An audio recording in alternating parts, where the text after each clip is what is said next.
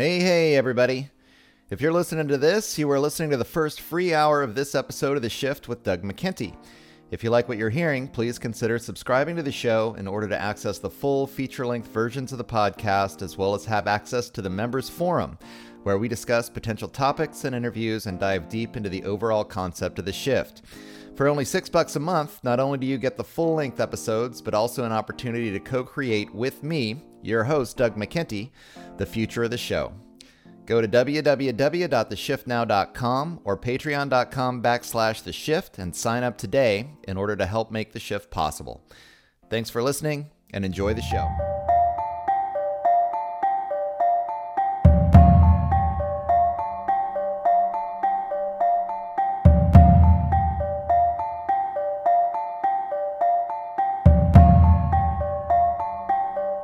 Good morning, noon, or night, wherever and whenever you are listening to The Shift. I'm your host. My name is Doug McKenty. This 88th episode of The Shift was recorded on August 13th, 2021. I'm happy to introduce my guest on the program today as Sal Mayweather, otherwise known as Sal the Agorist. His new book, Anti-Politics, provides insight into the political philosophy known as agorism, a branch of anarchistic thought that advocates market activism rather than political action, to promote the creation of a society based on nonviolence. The book is comprised of 28 short essays, including such luminaries as Gandhi, Martin Luther King, and Henry David Thoreau, describing the efficacy of nonviolent civil disobedience at toppling even the most authoritarian political system. Other authors include 20th century anarchists such as Murray Rothbard, Samuel Conkin III, and Sal himself, describing the perspective known as left libertarianism, which ascribes to the belief that the best way to fight corporatist imperialism is to simply not engage with it. The agorist seeks to exist within black and gray markets that circumvent a system predicated upon power by creating a counter-system based upon nonviolence. By creating what is called a counter-economy, these agorists seek to change the world one participant at a time. From their point of view, even engagement with the political system at all is a form of hypocrisy, which only legitimizes an inherently corrupt organization. Not only does Anti-Politics provide insight into this little-known political philosophy, but it does so in an accessible style which prioritizes action over the tedious philosophizing and economic debate that often characterizes such political texts. While this provides a great introduction to anarchist thought for those just getting into it, the quality and variety of essayists makes this a great read for longtime members of the anarchist community as well. Enjoy this conversation about agorism with Sal Mayweather. You can find his blog at www.newlibertarian.io or check out his podcast, The Agora, on your preferred podcast hosting platform. As always, if you like what you're hearing, please like, subscribe, and share this interview on your favorite social media site. We rely on listeners like yourself for distribution of this alternative information. If you want to support the show, go to www.theshiftnow.com and donate on PayPal or subscribe for feature-length episodes of each interview. Let's get down to it. I want to give a big thank you to Sal Mayweather for coming on the show, and thank you for helping to make the shift. Hey, everybody, and welcome to this, the 88th episode of The Shift with Doug McKenty. I want to welcome today Sal Mayweather. He is the author of Anti-Politics, a compilation of agorist essays that he's just produced, and he runs the blog Sal the Agorist. So we're going to talk old school anarchy today, and specifically agorism, which I'm excited about because it's an aspect of anarchy that I hadn't really addressed so much. I think for those of you who are familiar with my interview with Derek Brose, we did discuss it at length in that episode. And he actually kind of introduced me to the concept more than anybody else, even though I would proudly call myself an anarchist probably for the last 20 plus years. I had never really been introduced to Samuel Conkin III and the idea of agorism until maybe in the last a couple of years, 3-4 years or so. And so I was really excited to read Sal's book and get a little bit deeper into it. And the best part about it was that it was a reflection of a lot of the issues that I have in my own personal life when it comes to my relationship with the state and my relationship with the economic system that we have imposed upon us by the state, the corporate state apparatus, and the questions that a lot of us, I think, have when we're confronted with, well, I got to follow all these rules and all these laws, I got to vote. I got to try to make change in all of these ways in politics. But agorism gives us a whole other option that I really appreciate. And so thanks, Sal, for coming on the show. You want to just tell my listeners a little bit about your background and maybe give a initial definition of agorism? Yeah, sure. Thank you for having me. I appreciate it. Agorism really is just, we come up with all sorts of convoluted definitions for it, but really it's just the use of free market principles to subvert or undermine the state apparatus. Konkin defines the counter economy, which is sort of synonymous. Counter economics and agorism are sort of synonymous.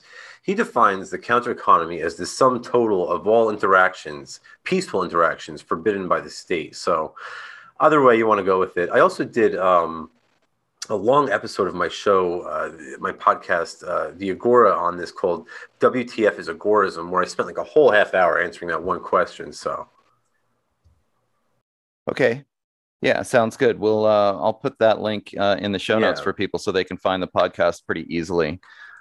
It's just such an interesting idea. First of all, you mentioned the concept of left libertarianism. So why don't we get started maybe with a general conversation about the left-right paradigm in general, which I'm sure you probably feel the same way. It's kind of a waste of time. So many people participate in this whole political thing. A lot of what I talk about on this show is trying to get yourself out of that dialectical thinking and into a whole other world. I mean, it's pretty close to the agorist principle, I think, especially reading your book. But so most people then think, and I've actually been thinking about this a lot lately too, because they're trying to peg a lot of libertarians as far right. And then that makes Right. them instantly in everybody's mind. It goes to Nazism and all these horrible words and historical occurrences, which I think is being done on purpose to get people to not pay Sure. attention to this philosophy, this political philosophy that's actually based completely and entirely on nonviolence. So do you want to talk about that, the left-right paradigm, and then left libertarianism? Because that seems like an oxymoron to so many people. Yeah, sure. So, I mean, I totally agree. I think that the left-right paradigm, generally speaking, is a fiction in the way that most people understand it today. I think that the true dichotomy is really the individual versus the state. Mm-hmm.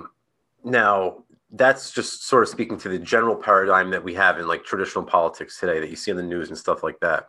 Within libertarian circles, within the anarchist community, there's a whole nother, those terms they take on whole different meanings. So, depending on who you ask, a left libertarian is someone who's sort of like a wishy-washy libertarian, someone who's sort of like an establishment or a court libertarian, maybe like a Cato Institute type or a Nick Sardwalk kind of guy. Uh-huh. I don't use the term that way. Right. So, and I don't think Sam Konkin used the term that way. I think to us, left libertarian, we use that term because the original anarchists were leftists, right? So anarchism was originally birthed in leftism, right? The other thing too, I'd say on this topic real quick is that left anarchists, and this is a point I make in the book, is that we prefer anti-political solutions rather than engaging in the political arena. Whereas I think right anarchists have a higher tendency to engage in politics than we do. So those two things, I think, make agorism a sort of left-wing, like a classically left-wing doctrine. The third aspect too is that we have a class theory. Like a lot of anarchists, except for the Marxians, sort of throw out the whole idea of class. But we, as agorists, we think Marx got it right in the sense that there is this class division. It's just not between the bourgeoisie and the proletariat, right? It's actually between the plundered class and the plunderers, right? The parasites and the hosts. That's the actual true class division. I think once people realize that, things become much more clear. But those are the three main things I think that sort of pushed me to adopt the whole left-wing moniker in terms of like agorism. You know, that's such an interesting point about the class warfare, because, just as I've evolved in my own political philosophy, it's become so clear that there is this class situation going on.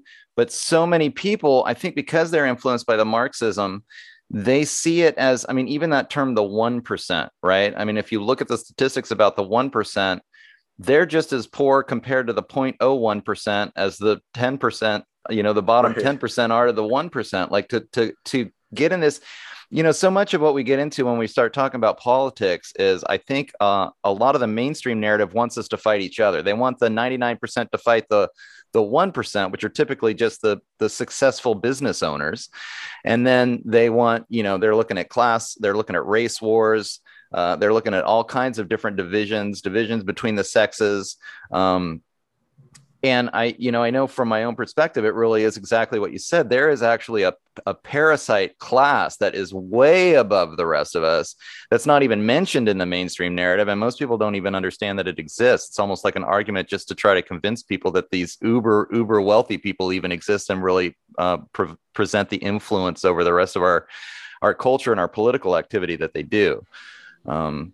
It's really kind of frustrating. I mean, do you want to comment on that a little bit, maybe?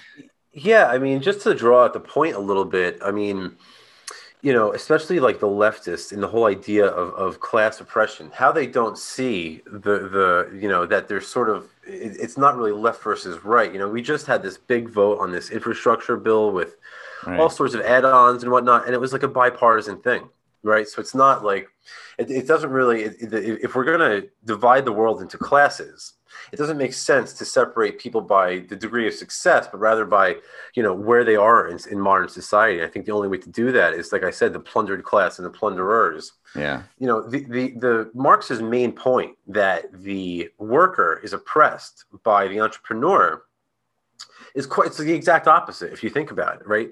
The entrepreneur is the one who delays his own consumption in order to save capital so that the workers don't have to. Because in a Mm-hmm. completely worker-owned environment, right, in a completely worker-owned co-op or something like that, the workers themselves would have to forgo consumption in order to save up money, but the entrepreneur bears that burden for them. So Marx really couldn't have got that more wrong. And I think Konkin was the one who sort of straightened that. Well, really, it was Bombay work, but eventually Konkin put all the pieces of the puzzle together. Yeah. It's interesting. I mean, when I think about this upper class, and when I get away from the dialectic, I mean, I'm looking at what the left sometimes focuses on, which is the idea of empire or colonization, as Right, opposed to the way Marx tried to describe it as this natural evolution as a part of this dialectical movement of history. It's just the right. the group of guys that have stolen the most, Yeah, and when I narrow it down to just criminal activity, then it's like, yeah, I mean, these guys are running a protection racket and they're using the state to facilitate that. Um, that's exactly it. It's if you think about it, it's sort of the mob of mobs, the gang of gangs is what Konkin calls it in the New Libertarian Manifesto, and I think that's completely accurate. One of the mhm. things I tell my audience is that when they passed RICO in the 70s, the organized crime bill, that was sort of like the coup de grace for the state. That was their victory lap. That was their mission accomplished banner on the side of the ship. You know what I mean? Because now they've gotten rid of the final piece of competition because all they are is another mafia that's outcompeted other mafias.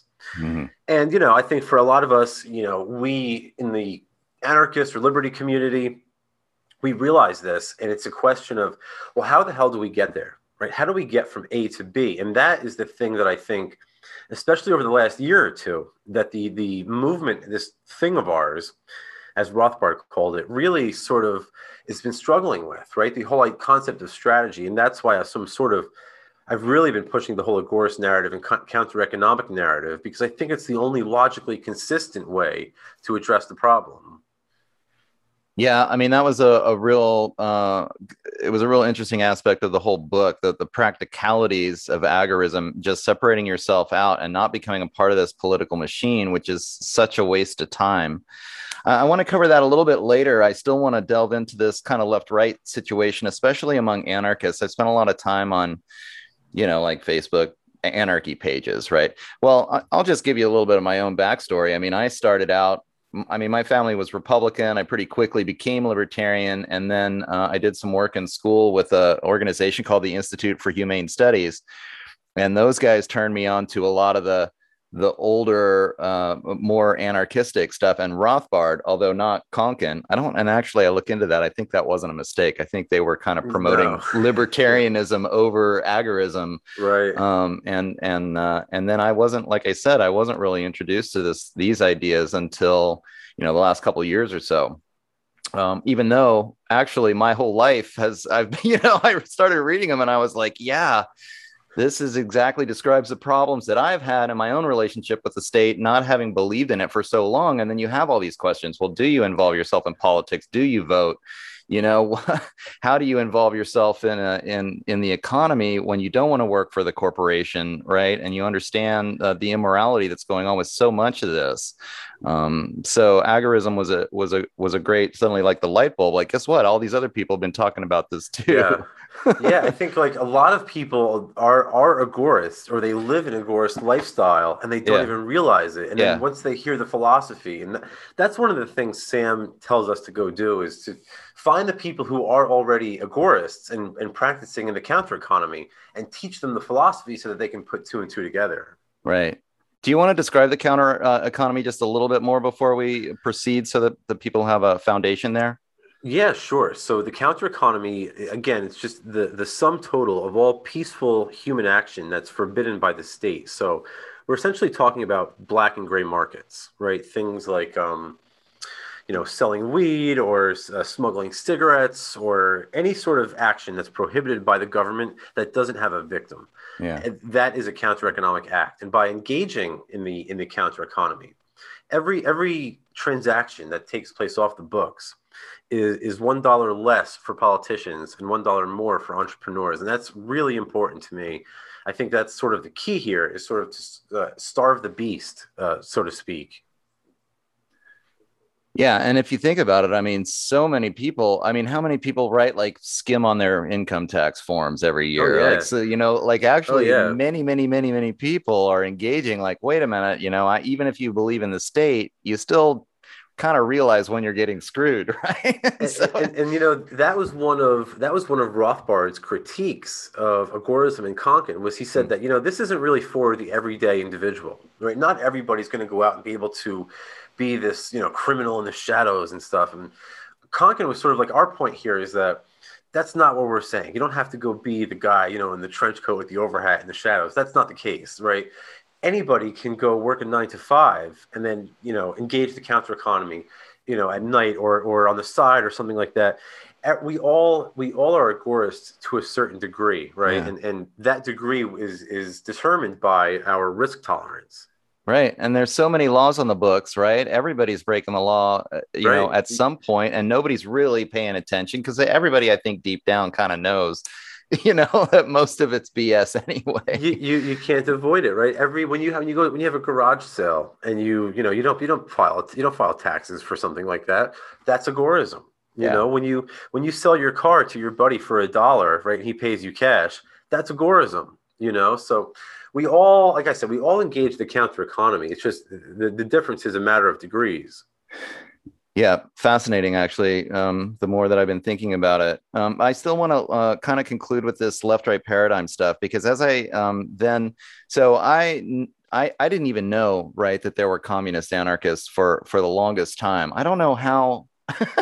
Actually, I mean, I understood, there were some guys from the 19th century, Kropotkin, and some of the, more left-wing anarchists. I just always assumed that anarchists had transcended that left right battle.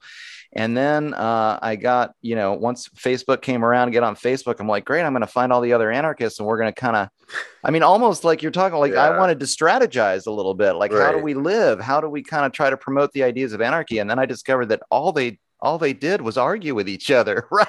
right, It right. was maddening to me. Like, what are you guys talking about? And it was the same old left-right paradigm, right? The ANCAPs versus the ANCOMs just arguing with each other about, I mean, it seemed to me like, I don't know, like silly stuff. And the communists, from my mind, and this is going back to the idea of left libertarianism, because the communists, like over and over again, I would run in, and I don't even like to use the word capitalism. Like that term anarcho-capitalism doesn't make a lot of sense to me because capitalism is in and of itself a Marxist term, and it's already presupposing all of uh, these historical movements that I kind of think are all nonsense. I reduce, and I think you do too. You could comment on this. instead of thinking about things in terms of like these larger historical pictures that some philosophers have tried to impose on our mindset.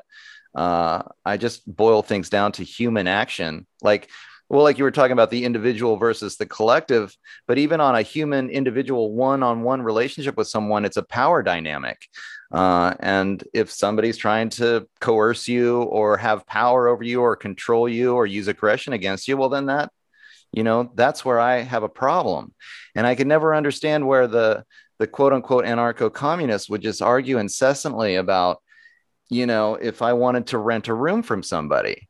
Like, Right, I mean, right, how are you going to stop everybody from doing that so that nobody does that? Or if I wanted to trade my labor for some currency, and they would just right. go Yeah, off on how this is oppression and you're the capitalist oppressor. And it's like, I'm not oppressing anybody. If somebody decides that that's what they want to do, that's what they're going to do. So I've never really been able to understand not just the left right paradigm within the anarchist community in general, but then the aggression that I kept getting from the anarcho communists, because from my point of view, as just a libertarian who believes in the nonviolent principle, it's like I don't care what happens if there's not aggression occurring. It's none of your business what somebody else makes. And then, like, as I guess part of my definition of left libertarianism would be, I totally believe that people, can live in communes, or certainly in like the idea of workers cooperatives, so that all the workers in a certain, if you're working on a mine together, everybody gets a piece of the action kind of thing. I mean, those kinds of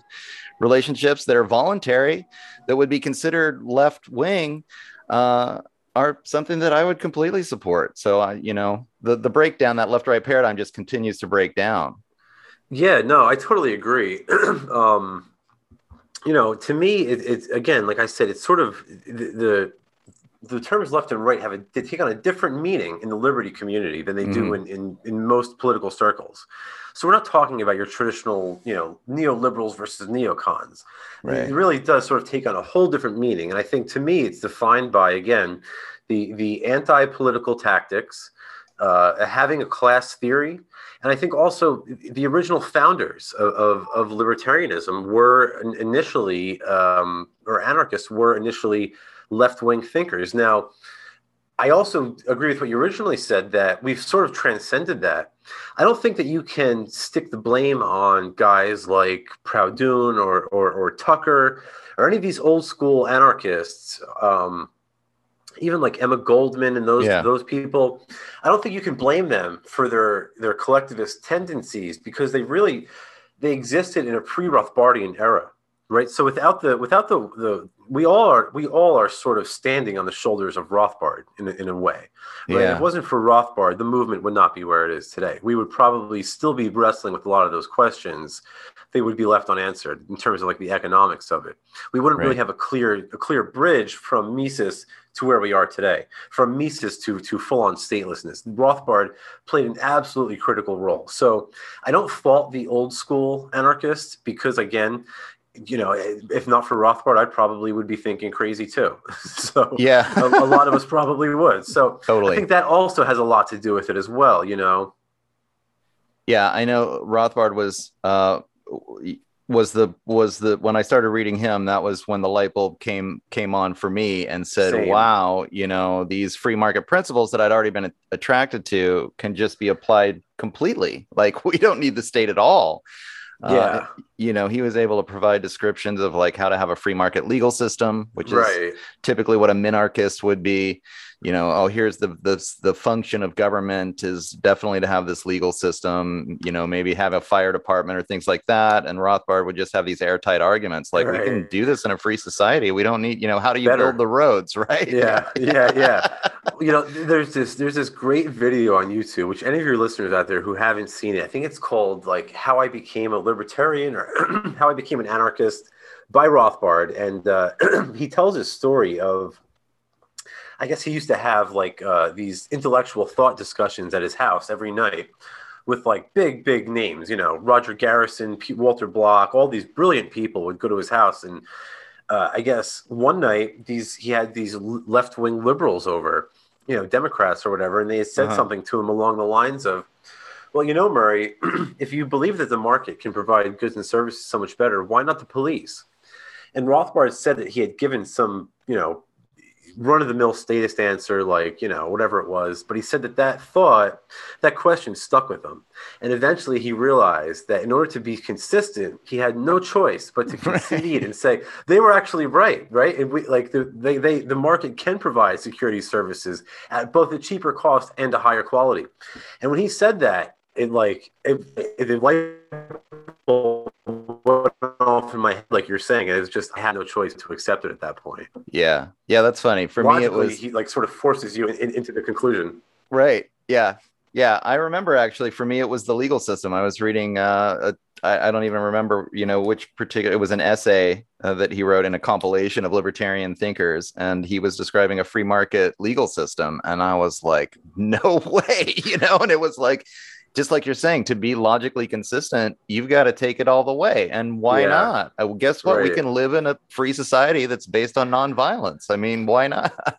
This is why I say like minarchy is sort of the craziest view that you could have. It's even crazier than the socialists because Right. the minarchists understand the harmful consequences of state monopolies, but yet they want it in only the most important sectors of society, right? Only in terms of police and courts and military and transportation. And like, if you really believe those principles, wouldn't you want to apply them in the areas where they're most important? So Yeah.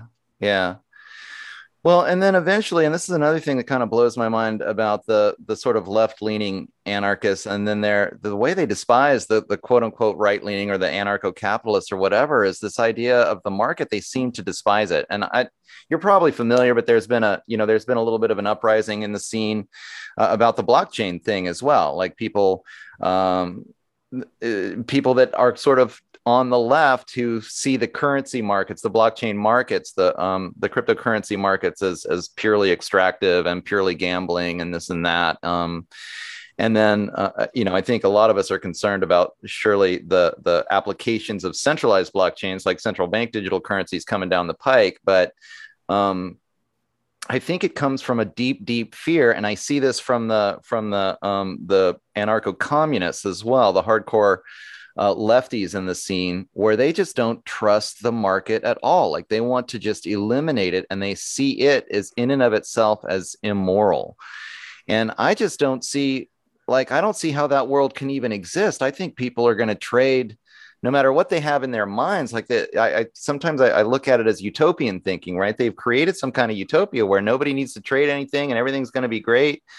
But I don't see how they think they're going to stop people from doing this and then having the market. And then as someone, I think like yourself, who's read Austrian economics and read Mises, you just come to this conclusion that like this thing is incredible. Like a free market is just an unbelievably organic, beautiful thing that creates this sustainable system, that allows for human progress, but ensures that each individual in the whole is still treated with respect. I mean, and then the price action gives so much information about, how sustainable is it, how efficient is your behavior, and it allows for a friendly competition. It's another complaint I get. I'm sure you've heard, oh, competition, we don't want to live in this competitive dog eat dog world. It's like, no, this is a friendly competition to determine like the most sustainable way for us to live and get the products that the people want into the hands of the people, So you want to comment on that? Because again, just frustrates me to no end to know that there's so many other anarchists out there that don't believe in the state,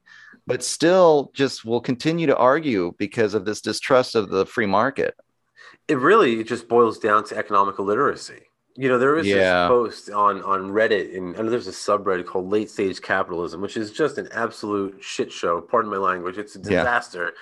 It's really something else. If you ever want to put on your hazmat suit and head into that subreddit. But this one girl said something like, the topic was, what was your red pill? What brought you into communism? And the girl's response was that what a terrible job the public housing authorities did when she was growing up. And that's when she realized that, the market was the enemy. And I'm thinking to myself, you realized how terrible the public housing authority was Yeah. and blamed the market. Yeah. And this, I think that's the problem. That's the trap that a lot of these individuals fall into. And Yeah. I don't think it's a mistake. I think that the public schools have intentionally conflated these subjects No like doubt. the private and the public sector, which is really, as Bastiat said, just the voluntary and the coercive sectors. They've sort of conflated them so that people can't tell the difference. And it really is just a testament to how dumbed down the public is. Yeah. Everybody learns about socialism.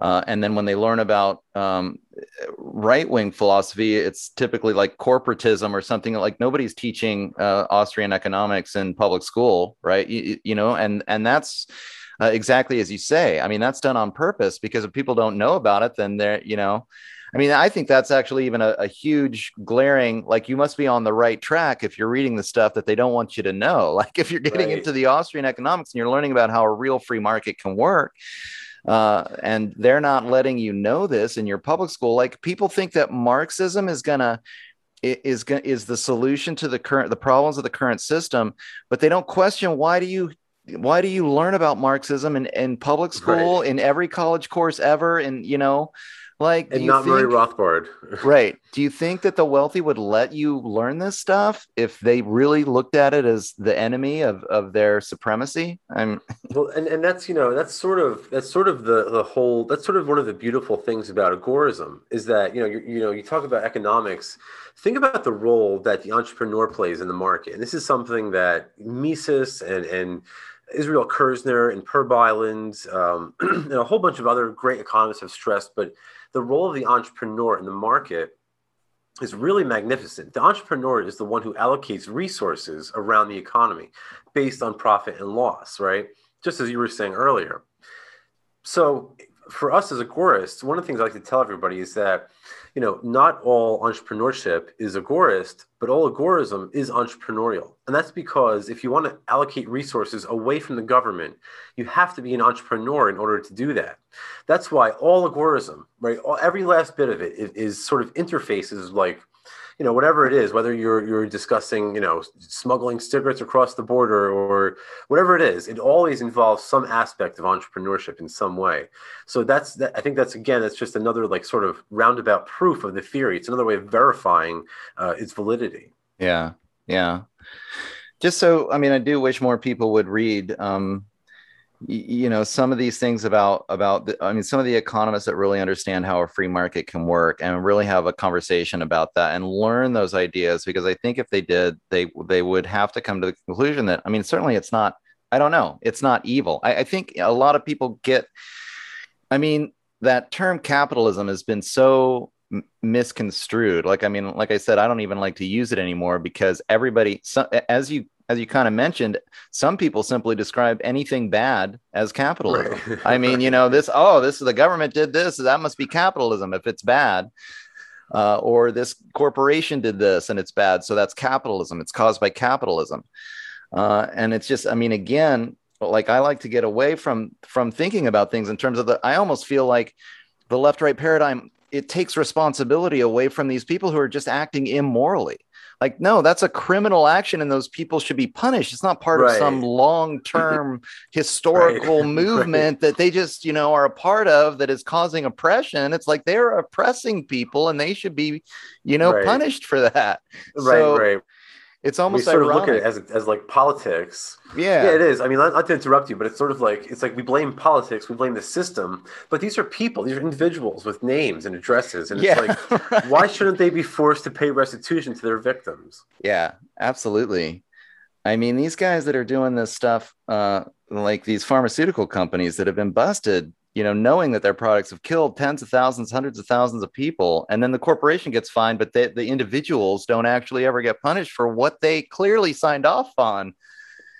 It's It's amazing. they didn't pay all those lobbyists, they didn't pay millions of dollars in lobbying fees for nothing, right? Right. It's sort of like it's sort of like Goldman Sachs, how it was sort of turned a casino into a bank retroactively in 2008. Yeah. And it's sort of like the same thing. And then going back to what you said earlier, they complain about the market and they want to prop up the state because they don't see that it's the state propping up these corporations artificially. Right. It is I mean, that's another thing. And, I'm sorry. It's like these concepts do just blow my mind. And having this conversation with you is bringing back, some of these, like, God, how do they get away with it? Like, how do they do this? It's just amazing. You do write in the book about democracy. because so many people just believe in democracy and like, hey, oh, if we have this functioning democracy, it's going to be great. And 51% of the people can, can determine what's true for the rest of us. And we'll all live in this Exactly. perfect society. And it's like, and then I'm also thinking of just, we're dealing with so many people right now who seem to truly believe that the government is like uncorruptible. And so, you've got the corporations on the one hand, which are totally out for profit.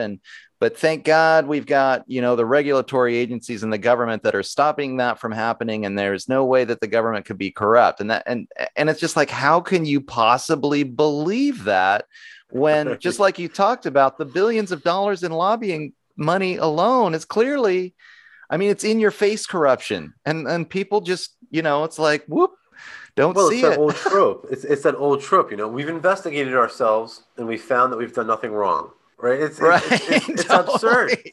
Yeah. It's absolutely absurd to think that that's a normal way of conducting, your affairs. Or it's more absurd to think that in a privatized market sort of scenario, in a market-based society, we couldn't come up with a better way to sort these people out. That's Yeah. absurd. It's just a lack of creativity, lack of imagination.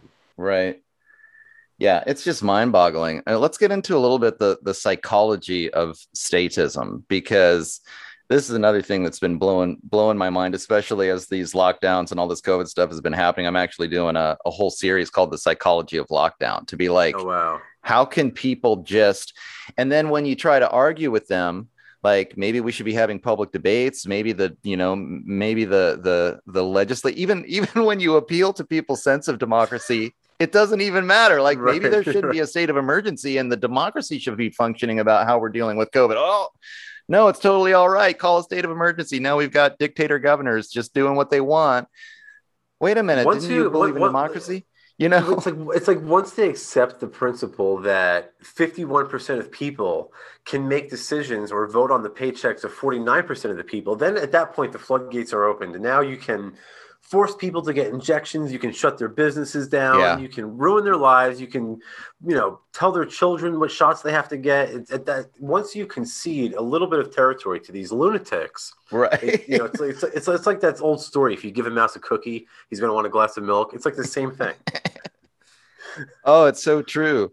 And I mean, I am thinking about it. It just brings up even the concept of democracy. It sounds so ludicrous when you really look at it that way. Like, are you saying that, 51% of the people can murder the other 49% and that'll be all right? And I mean, think about the position that you're holding here. And it's like, Hans Hoppe does a great job destroying the whole idea of democracy.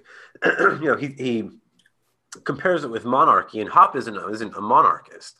I'm sure you might be familiar with this, but Yeah. the whole idea here is that, in a democracy, no one owns the commons, right? So there's no, the time preference on the individual becomes so high where no one really cares what happens to the property. It's all held in common.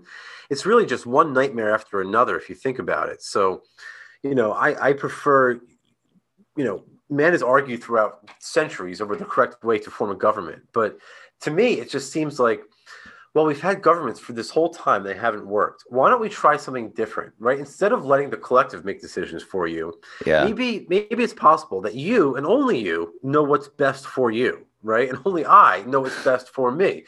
And like that, to me, it's just such an easy concept. I don't understand why people have a hard time grasping that.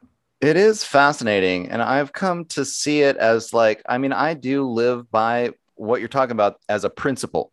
Like I know what's best for me. I don't know what's best for you. And so if I agree to let you make choices for yourself, as long as it doesn't impact me, then I can make choices Exactly. for myself. And Exactly. and I don't know why. And then once you have that principle, then it's totally it you just take it to your logical conclusion and you realize, well, yeah, I mean, we can build a society based on this, but non-aggressive behavior where everybody just minds their own business and makes choices for themselves. And what's wrong with this? The people's belief that there's some kind of objective truth that applies to everybody, and that then, you know, 51% of the people, and that's just it. I mean, the psychology of it is even deeper than that, right? Because it's really just the state. It's really just that people are learning to think that there's something outside of themselves that needs to tell them what to do. That they, you know, like they don't want to make those choices for themselves because it makes life challenging, I guess. You know, it's easier to just believe in Dr. Fauci, right? I mean, whatever the authority. Yeah, it's Friedrich Hayek spoke about the pretense of knowledge, right? The idea that like Yeah. these people are the state can only act under a pretense of knowledge. They don't actually know what the individual demands or what the market is calling for. And it's sort of the same thing. We see that into like the extreme now, to like almost to the absurd extreme with COVID. It's like, talk about a pretense of knowledge. These people are assuming they can make medical decisions for us. This is absurd to me. And really, it really takes you have to be a special kind of elitist to think that you are so smart and other people are so stupid that you can determine what they should be injected with against their will. I mean, that to me is just, it's insane to think Yeah. that there are people out there that think like this. It is unbelievable, actually. It is insane. And yet it's like infected most of the population where they just feel like it's all right to have the authority tell us what to do with ourselves. And then we are the unvirtuous ones. You know, we're the selfish ones who are Yeah. rejecting this by you know, creating a healthy boundary in our relationship with the Well, authority, you know? when we speak about the psychology of all this, right, we have to speak about the psychology of the oppressor, right, and as we are, but the other side of this coin is the psychology of the victim, Yeah. of the tradition, your average everyday individual, your normal sheep that you encounter in public, right? That individual is really, I mean, to be brainwashed to such a degree Yeah. that they trust politicians to inject them with a needle is really something else. I don't know if I'm more impressed by the politician's ability to control people or by the sheep's ability to be controlled, because it really is absolutely absurd. And, forget psychology for a second. Sheer ignorance and stupidity. I mean, just pick up just a very brief glance at a history book will teach people, if a politician picks up a needle, you go the other way, right? Take a look at what happened in Tuskegee or with Mengele or any other time that a government has started injecting people with Right. anything. It does Right. never works out well. It is so amazing to have so many examples from history of when, you know, governments are just allowed to start experimenting on people. We can It do a whole never show works just out. on that. Yeah, yeah. And the fact that so many people can't see it, I see that, you know, they've got their mainstream propaganda that triggers this fear response. And then when people are scared out of their minds, and then, you know, then they're easily manipulated. And that's the thing. And True. they've already been kind of set up with that brainwashing. I mean, we could talk for a second about public education too, which is another thing that I can't believe anybody, you know, that they don't have a problem with that.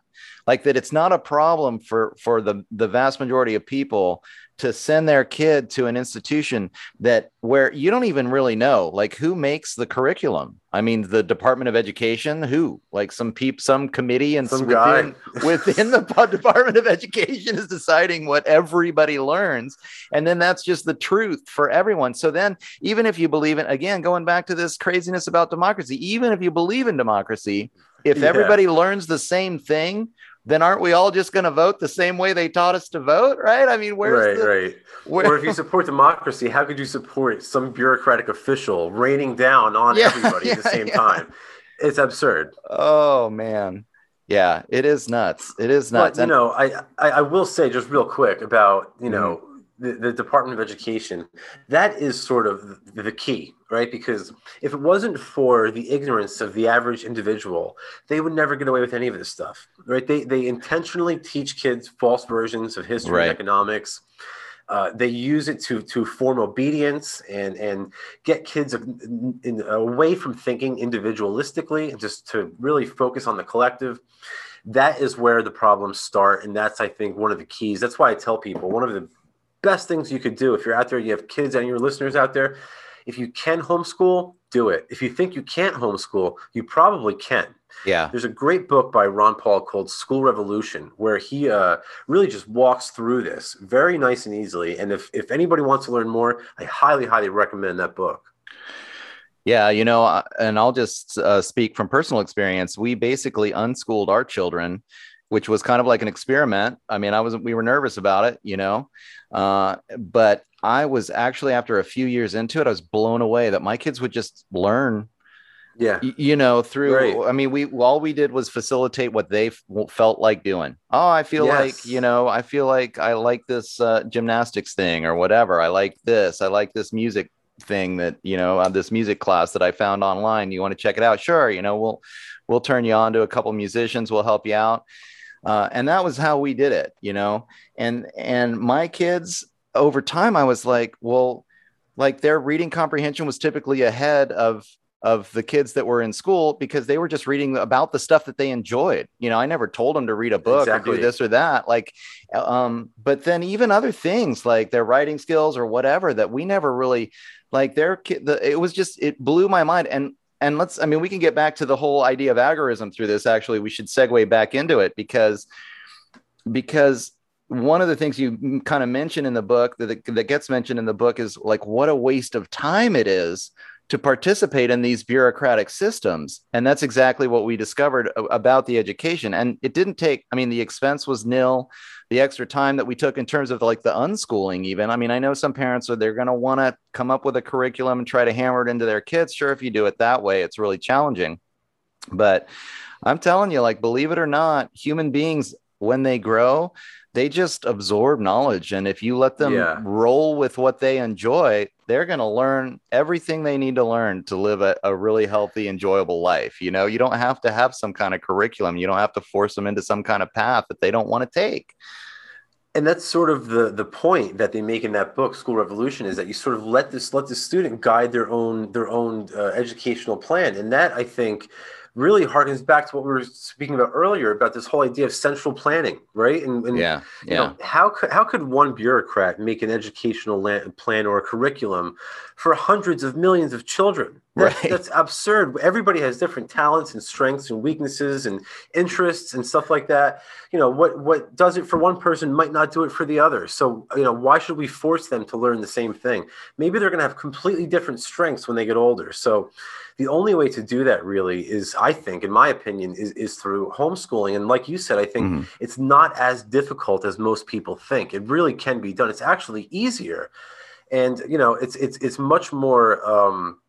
It's much better for the kids, not only in terms of the quality of the education they receive, but I think it was Mike Malice who said, most kids, the only time they're going to experience violence in their life, most people, is at a public school, right? Right. Most times children encounter drug dealers and all of these things that parents are so concerned about. It happens in a public school. It happens in public schooling, bullies and things like that. Yeah. It happens in public schooling. It doesn't happen around their friends. It doesn't happen at gymnastics class, right? It happens in public schools. Yeah, totally. I did a podcast with a guy named Donald Jeffries, wrote a book called Bullyocracy, about just that, about, like, this is really what school is. You throw your kid basically into this crazy social jungle with all these other Yeah. kids, with hardly any parental, or adult supervision, really, compared to the numbers of the kids that are around. And it's like this dog eat dog world of And then they kids, say, prepubescent like, teens.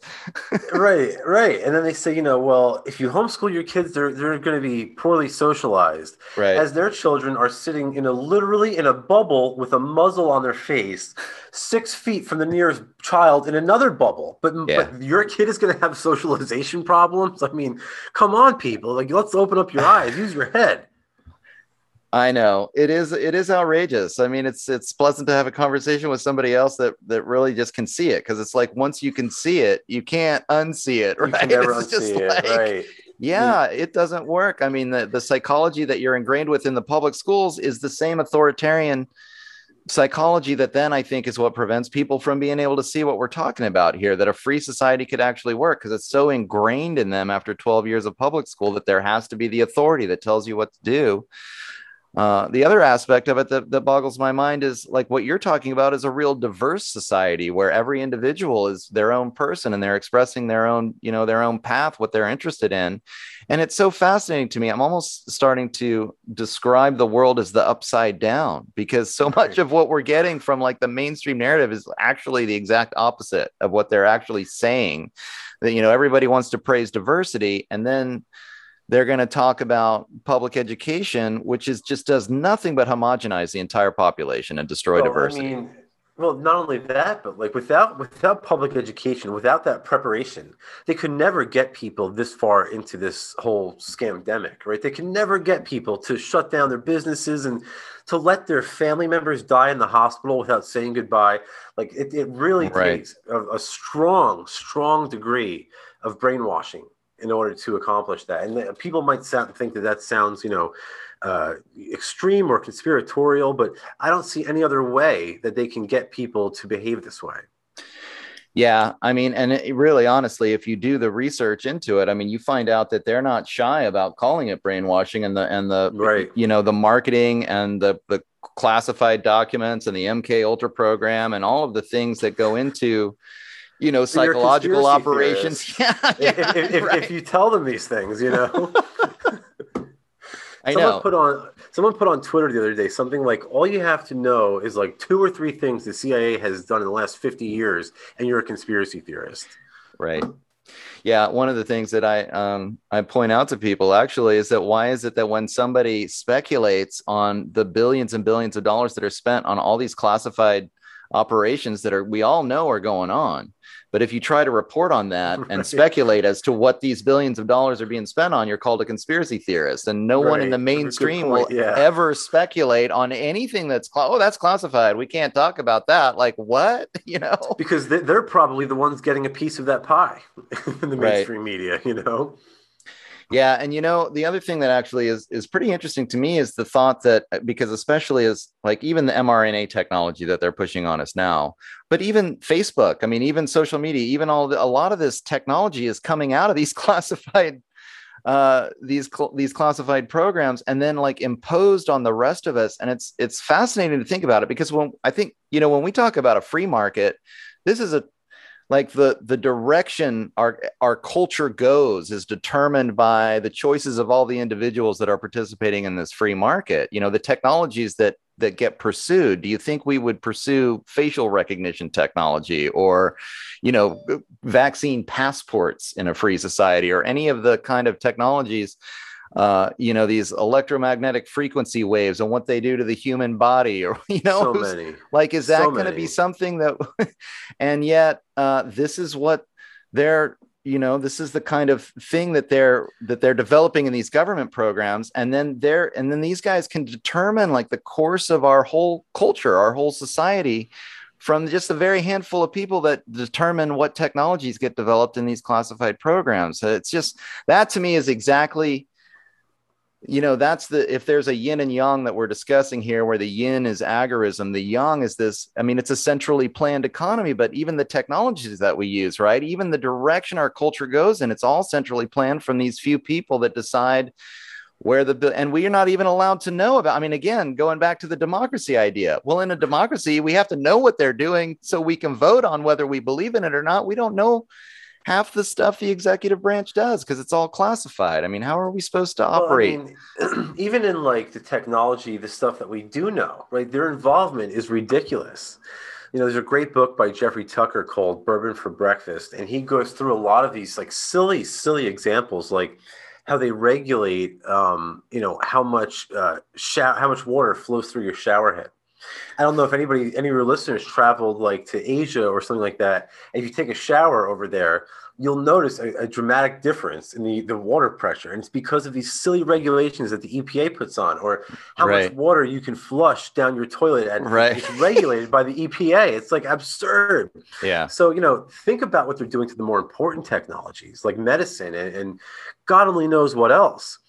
It depending on how conspiratorial you want to get. There's some really crazy stories out there of Yeah. their involvement in a lot of the development of a lot of this stuff. But to me, the one thing that sort of ends the debate here, ends the discussion in terms of technology, is the whole thing about nuclear, right?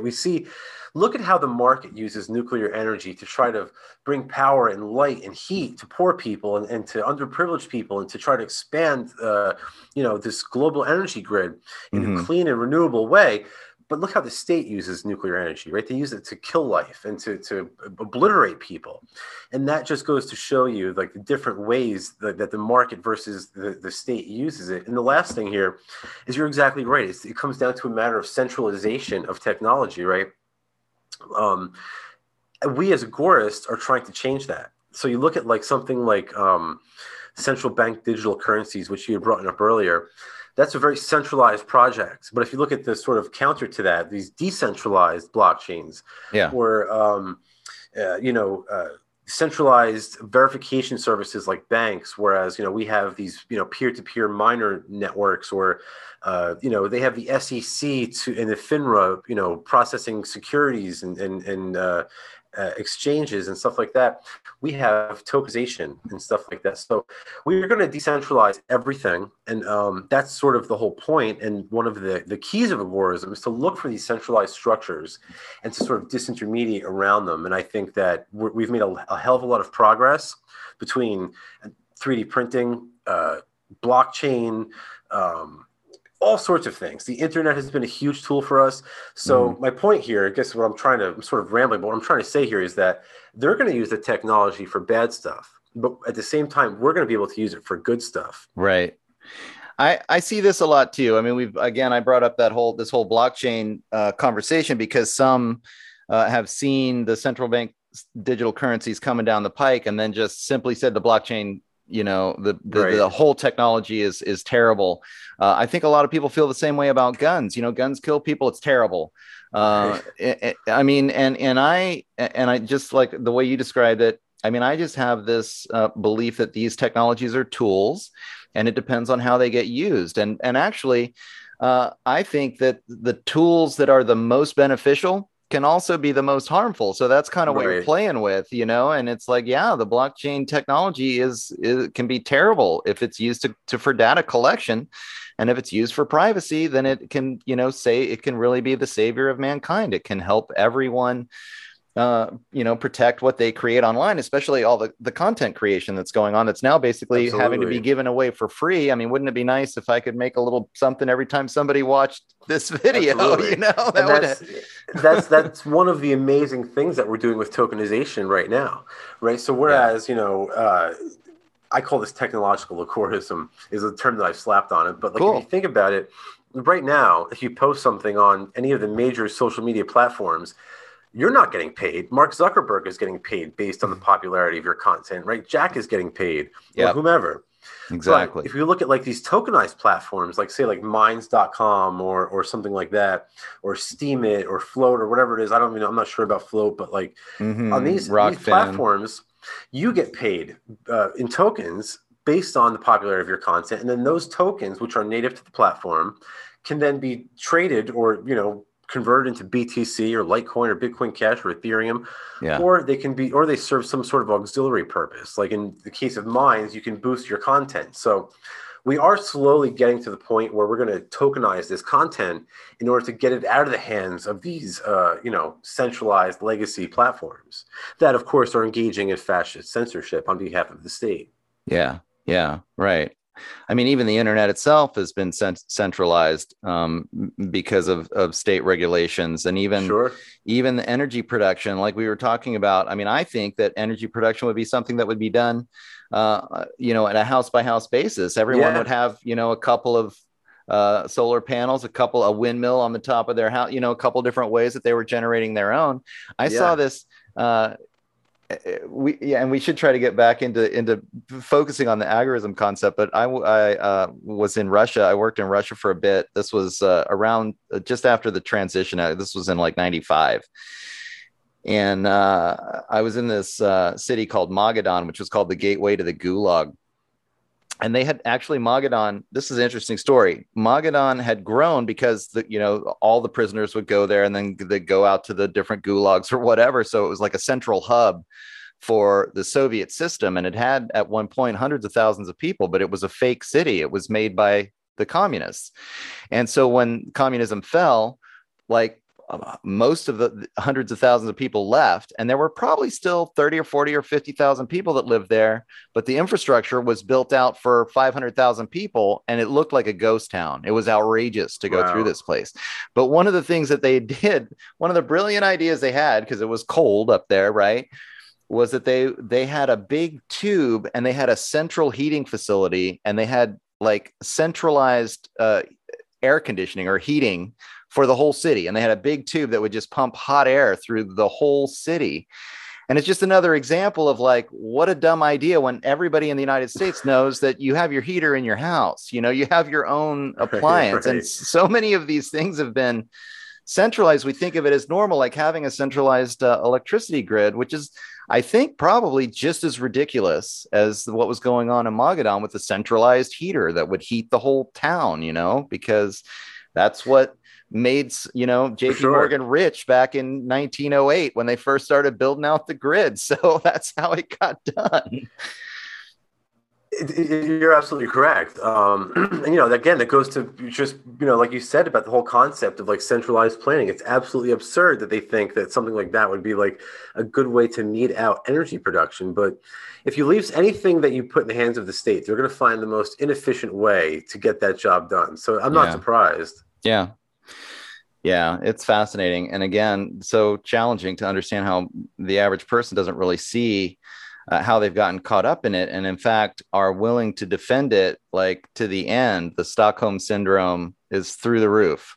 And like you were saying before, like I think the oppressor has just learned to, they basically have this relationship. The oppressed have this relationship with the oppressor where they it's like a symbiotic relationship. They need it, and they don't realize that if they just turned on that light bulb, they could be free, and we don't have to deal with this anymore. Well, that's one of the points I tried to make in the book here is just that, and I think that's something that I start the book off with Etienne de la Boetie, because I think that's the first point that he Yeah. makes is exactly that. Once you realize that you are free, then you are free. And again, I think later on in the book, that's something that Tolstoy says, right? I think Tolstoy makes the argument that the Indians had actually enslaved themselves to the British Yeah. because it's they who came to understand and respect violence as the sort of kingmaker, or so to speak. So it's like, it's in a certain extent, I think that's a really brilliant argument, because in agorism, we do the exact opposite. Once you understand that you're free, you are free. Or if you think that you are a slave, then you are a slave. So it's, which side of that do you want to fall on? And to me, obviously, the answer is clear and simple. Yeah, it's such a fascinating concept, actually. I mean, that's why the state engages in all this psychological understanding and psychological warfare and propaganda, because they could never survive without at least a large enough percentage of the population really believing in them. And then the population actually polices itself. Just, I mean, like Tolstoy was saying about India, I mean, there were 100,000 Britons in India that were managing Right. that whole thing, and there were Yeah. 1 billion Indians Yeah. that could have easily at any time just said, and that's what they did, right? That's what Gandhi did, and you have a couple of Gandhi essays in the book as well, just saying, you know what, let's just say no, and then boom, the British could do nothing. They could do nothing without the mindset of slavery, like without the individuals convincing themselves that they need to be enslaved. Yeah, yeah, and I think that that's sort of like the key to understanding anti-politics. That's why I started with La Boetie, because that Mm-hmm. really is the whole foundation to anti-politics and to agorism. Because that's one of the primary benefits of agorism, is that unlike any other anarchist or libertarian doctrine, agorism offers people instantaneous liberation. Once you Yeah. understand that you are free, you are free. Once you understand, it's sort of like being a sovereign citizen, but the sovereign citizens are very confrontational. They have a very short lifespan, because these are the guys you see on YouTube. Right. They get pulled over for a seatbelt ticket and they have a shootout with the state Yeah. troopers. Yeah. That's great, but you're not going to live a very long time. So rather than doing that, be the gray man. right? Blend into the backgrounds, right? Understand risk tolerance. And that's the way that you can actually be free right now without waiting for some politician's permission. Yeah, well, I really appreciate the work that you've done. I really appreciate the idea of anti-politics, and the book Anti-Politics is out. One of the things I really enjoyed about it, even though like I've actually been pretty well versed in a lot of these ideas over the decades, I was still introduced to a few new people.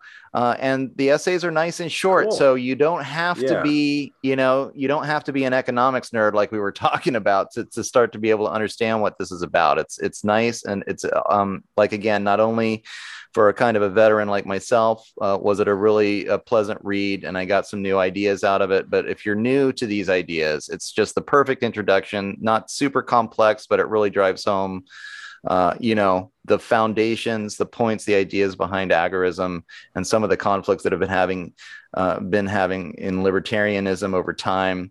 And if you're going to be a libertarian, if you're going to break the chains of oppression and you're going to free your mind, then the book talks about all the issues that you're going to run into. Like, should I for vote, sure. right? Should I vote for Ron Paul, or should I participate in politics? Or so you want to let people know where they can find out more, and where they can find your podcast too. Yeah, of course. The book is Anti-Politics. You can find it on Amazon. Like you said, I wanted to keep the chapters, the sections short and sweet, try to make it flow nice for everybody. I wanted to make it very easily read. So Yeah.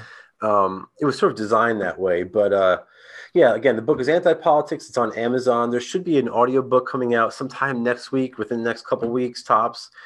And the podcast is The Agora. The blog is newlibertarian.io. And of course, I also own 3dprintergoburr.com, BRRR.com, if you want to buy 3D printers for cryptocurrency, and Agora threads for any sort of anarchist or libertarian apparel or merchandise. Very cool, Sal. Very cool. Thanks for coming on and having this conversation. I It was appreciate really, it. Thank you. yeah, for sure. It was really nice to get back and put my anarchy cap back on, and dive into some of this. But it's so important, and it's easy for me with this podcast. I cover a lot of different issues, but it's nice to get back into politics. And this one was especially refreshing because more and more, I 100% agree with this idea of agorism, that really, just drop out of the system, people. Don't even pay attention to it. We can build our own world on the black market, and that's how we're going to eventually, take these guys out. There's no way that we can do it playing their game, right? I mean, so much time, so much money is spent on all of that. So, Yeah. all right, I'll just let people know that you've been listening to The Shift. I've been your host, Doug McKenty, and you can find out all my stuff at www.theshiftnow.com. I'm also on Facebook. The best place right now is my personal page on Facebook, which seems to be evading the censors more or less. I think the podcast page, I mean, it's hammered. But just look up Doug McKenty on Facebook, and I actually have got quite a group of friends that have a good conversation. And I'm also on Twitter at DMcKenty, and I've been promoting my Odyssey. If you want to catch the videos, the odyssey.com/The Shift with Doug McKenty is the place to go. And I'm on Rockfin too. So people should check out the Rockfin site. Actually, it's a great place to find a lot of good information these days. And if you buy the membership, you get everybody's premium content. So it's a really good deal, and a lot of great information there. So thanks everybody for listening. And thanks a lot, Sal, for coming on. I really appreciate it. Great conversation. Thank you. Thanks for having me. Yep. Have a good one. All right, there you have it, ladies and gentlemen. My conversation with Sal Mayweather. That was really fun one for me. It's nice. I've been sort of identifying as an anarcho-capitalist, if you use that phrase, but more and more with this agorist label for quite some time. So it was fun for me to be able to have a conversation with a fellow anarchist, and especially someone who has really been focusing on this concept of agorism, because it was a branch of the philosophy that I've been wanting to delve into since my interviews with Derek Burrows. And so to get to learn a little bit more about it was a kind of a refreshing gig for me. And then to be able to have that conversation, I really thrush out that idea to really understand what it means to call yourself agorist. And I actually think I've been living a lot like an agorist for most of my life, my adult life. Doing a lot of side jobs, staying under the radar as much as possible. um, and not really wanting to participate so much in the political system. And when I have, I've noticed exactly what Sal is talking about. You just get bogged down, hours and hours and hours of policy discussion, almost always about the most boring subject matter, frankly. And then, do you ever make any kind of substantive change? I mean, clearly, it doesn't work. I mean, even if you win an election kind of process, like how much long-term change are you really making? How much are you able to fight this corporate government system uh, and really make change against it by engaging on these, in these community political battles? It just doesn't happen, and you can spend a lot of your life doing it. So this tactic, if we really just talk strategy, the tactic of just leaving and doing your own thing, I mean, I think it just might be the way forward for a lot of us. And one of the things that he discussed is, how has social change ever been done? You know, always it comes from the people by just changing their lifestyle, by just not participating. He talked about cannabis laws changing. Why do you think they changed? Because most people were smoking the stuff anyway. I mean, come on. They couldn't stop it, so they had to change it. And we could do that with so many things. We could do that with currency, right? We could do that.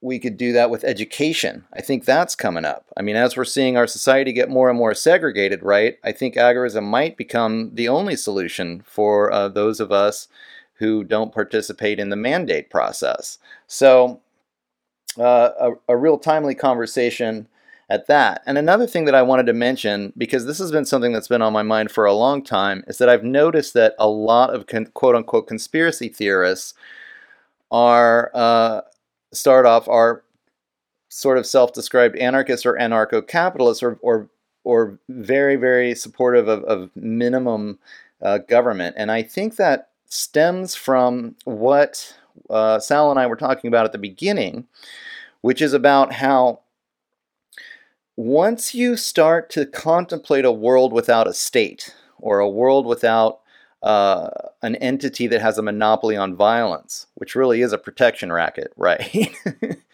And once you stop giving that organization legitimacy, and you can start to analyze it from sort of outside of itself a little bit. And I think I discussed a little bit with Sal at the beginning how libertarians, or even as he described it, the left libertarian, we have a certain set of principles about how you need to treat other human beings in a nonviolent way. You have to respect their individuality. You can't force anything on their person. You can't not hear their words. You can't censor them, right? We have to pay attention to everybody in our communities. And we have to give them bodily autonomy, and we have to allow them to make choices for themselves about their personal lives, because this is what it means to live in a free society. If you don't have those principles, you are a slave. You're just doing what you're told. And always by a hierarchy, which is invariably at the top of the hierarchy is an upper class, a wealthy class, like he described the predator class. And so it was always interesting to me, and I think it is because once you really hold on to these principles about individual autonomy, anti-slavery, abolitionist principles, the fundamentals, and you apply those principles, then you've got to come to the agorist conclusion, right? And you start to be able to see that not only do few people ascribe to those principles, but then the people at the top, instead of becoming people that are legitimately using authority, when you see violence perpetrated against another free human being, you see it as a criminal act. And I mentioned that to him, and we had a little bit of a conversation about how, one of my issues with Marxism is that it seems to absolve the upper class of the criminal behavior that they're engaging in when they're centralizing the means of production, by saying this is just an inevitable capitalism, part of history. Got to wait till until the next synthesis of the thesis and the antithesis, and then we'll have the end of history, and it'll be communism. No, these people are committing criminal acts, and they need to be stopped. Like, we're not ascribing them the ethical judgment. I steer away from the term judgment, but maybe in this case it's pretty applicable. I mean, clearly there are very wealthy people that have a lot of control over the governments, and then impose that control to amass more wealth through the centralization of the means of production. I mean, it just becomes something that you can see once you apply the principles of individual autonomy, the principles of anti-slavery on everyone, right? You give everybody equal access to their own personal power, and you give them the respect to make those personal choices for themselves. And so that's when, you kind of break the spell of statism. I've been looking at it a lot as almost a cult indoctrination, that people believe that the people at the top of this hierarchy should be allowed to have authority over them as a kind of an indoctrination. They believe that the state has this authority and does good, but I don't see the evidence that it's doing good. I see the evidence of criminal behavior from the top all the time. But when you bring it up, people want to perceive it as part of the democratic process or part of this political process that they see. They don't see the corruption inside the institution. They don't see the ethical breaches. And so that's what I wanted to talk about, because it has been something on my mind. Just noticing a lot of people, Derek Bros, James Corbett, come to mind, who are very libertarian in their perspective, and then they really start to be able to see.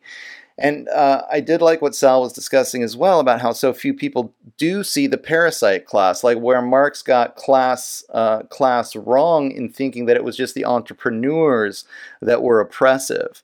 But above the entrepreneurs, you have the parasite class, as Sal called it, that are feeding off the government, that are controlling the central banking apparatuses, that are literally skimming off the top of the entire colonial empire that their families in many cases have been building for hundreds of years. And once you understand that there's this class above your rich uncle or your wealthy family member that started a small business that was pretty successful and now they have a few $1,000,000 or whatever, those people shouldn't be thought of as the enemy. They're not the ones that are centralizing the means of production into this massive corporate apparatus. So it was cool to have him on, and cool to be able to really discuss all of that.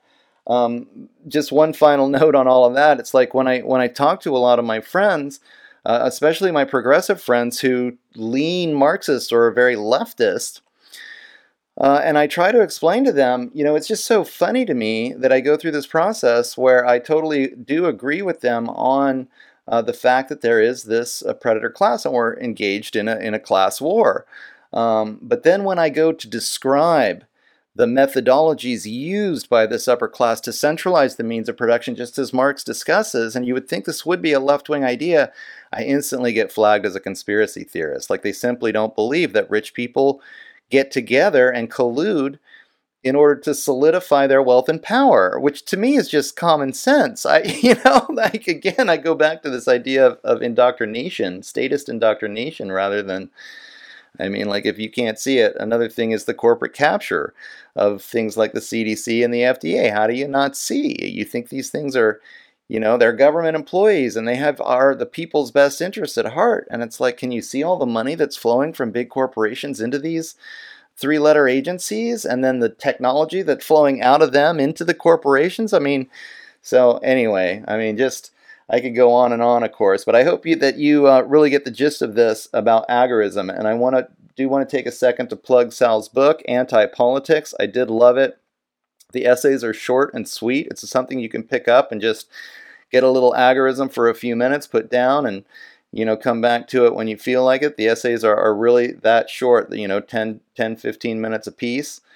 But they really do contain the kind of concepts that provide a really good introduction into the concept of anarchy and the concept of agorism in particular, and especially the idea of civil disobedience, with a lot of great essays by the likes of Gandhi and Martin Luther King and Henry David Thoreau. So excellent read, and I also urge you to check out his podcast, The Agora. I'm going to start listening. And you can find all of his stuff at www.newlibertarian.io. That's Sal the Agorist at newlibertarian.io. So please urge you to check that out. Again, the book Anti-Politics is on Amazon. Good for the novice who's just curious about anarchist ideas, but also I know I got a lot out of it as well. Just because there was such a variety of different essayists, not everyone I had read before, so it was nice to get new perspectives. Recommend that book, Anti-Politics, to all of you if you enjoyed this conversation. So I'll just let you know you've been listening to The Shift. I'm your host, Doug McKenty. And you can check out all of my work, including helping out the show on PayPal, or think about subscribing for the feature-length episodes that I put out for members. It's only $6 a month. Go to www.theshiftnow.com for all of that. And really, I give away most of my stuff. It's under the free content tab.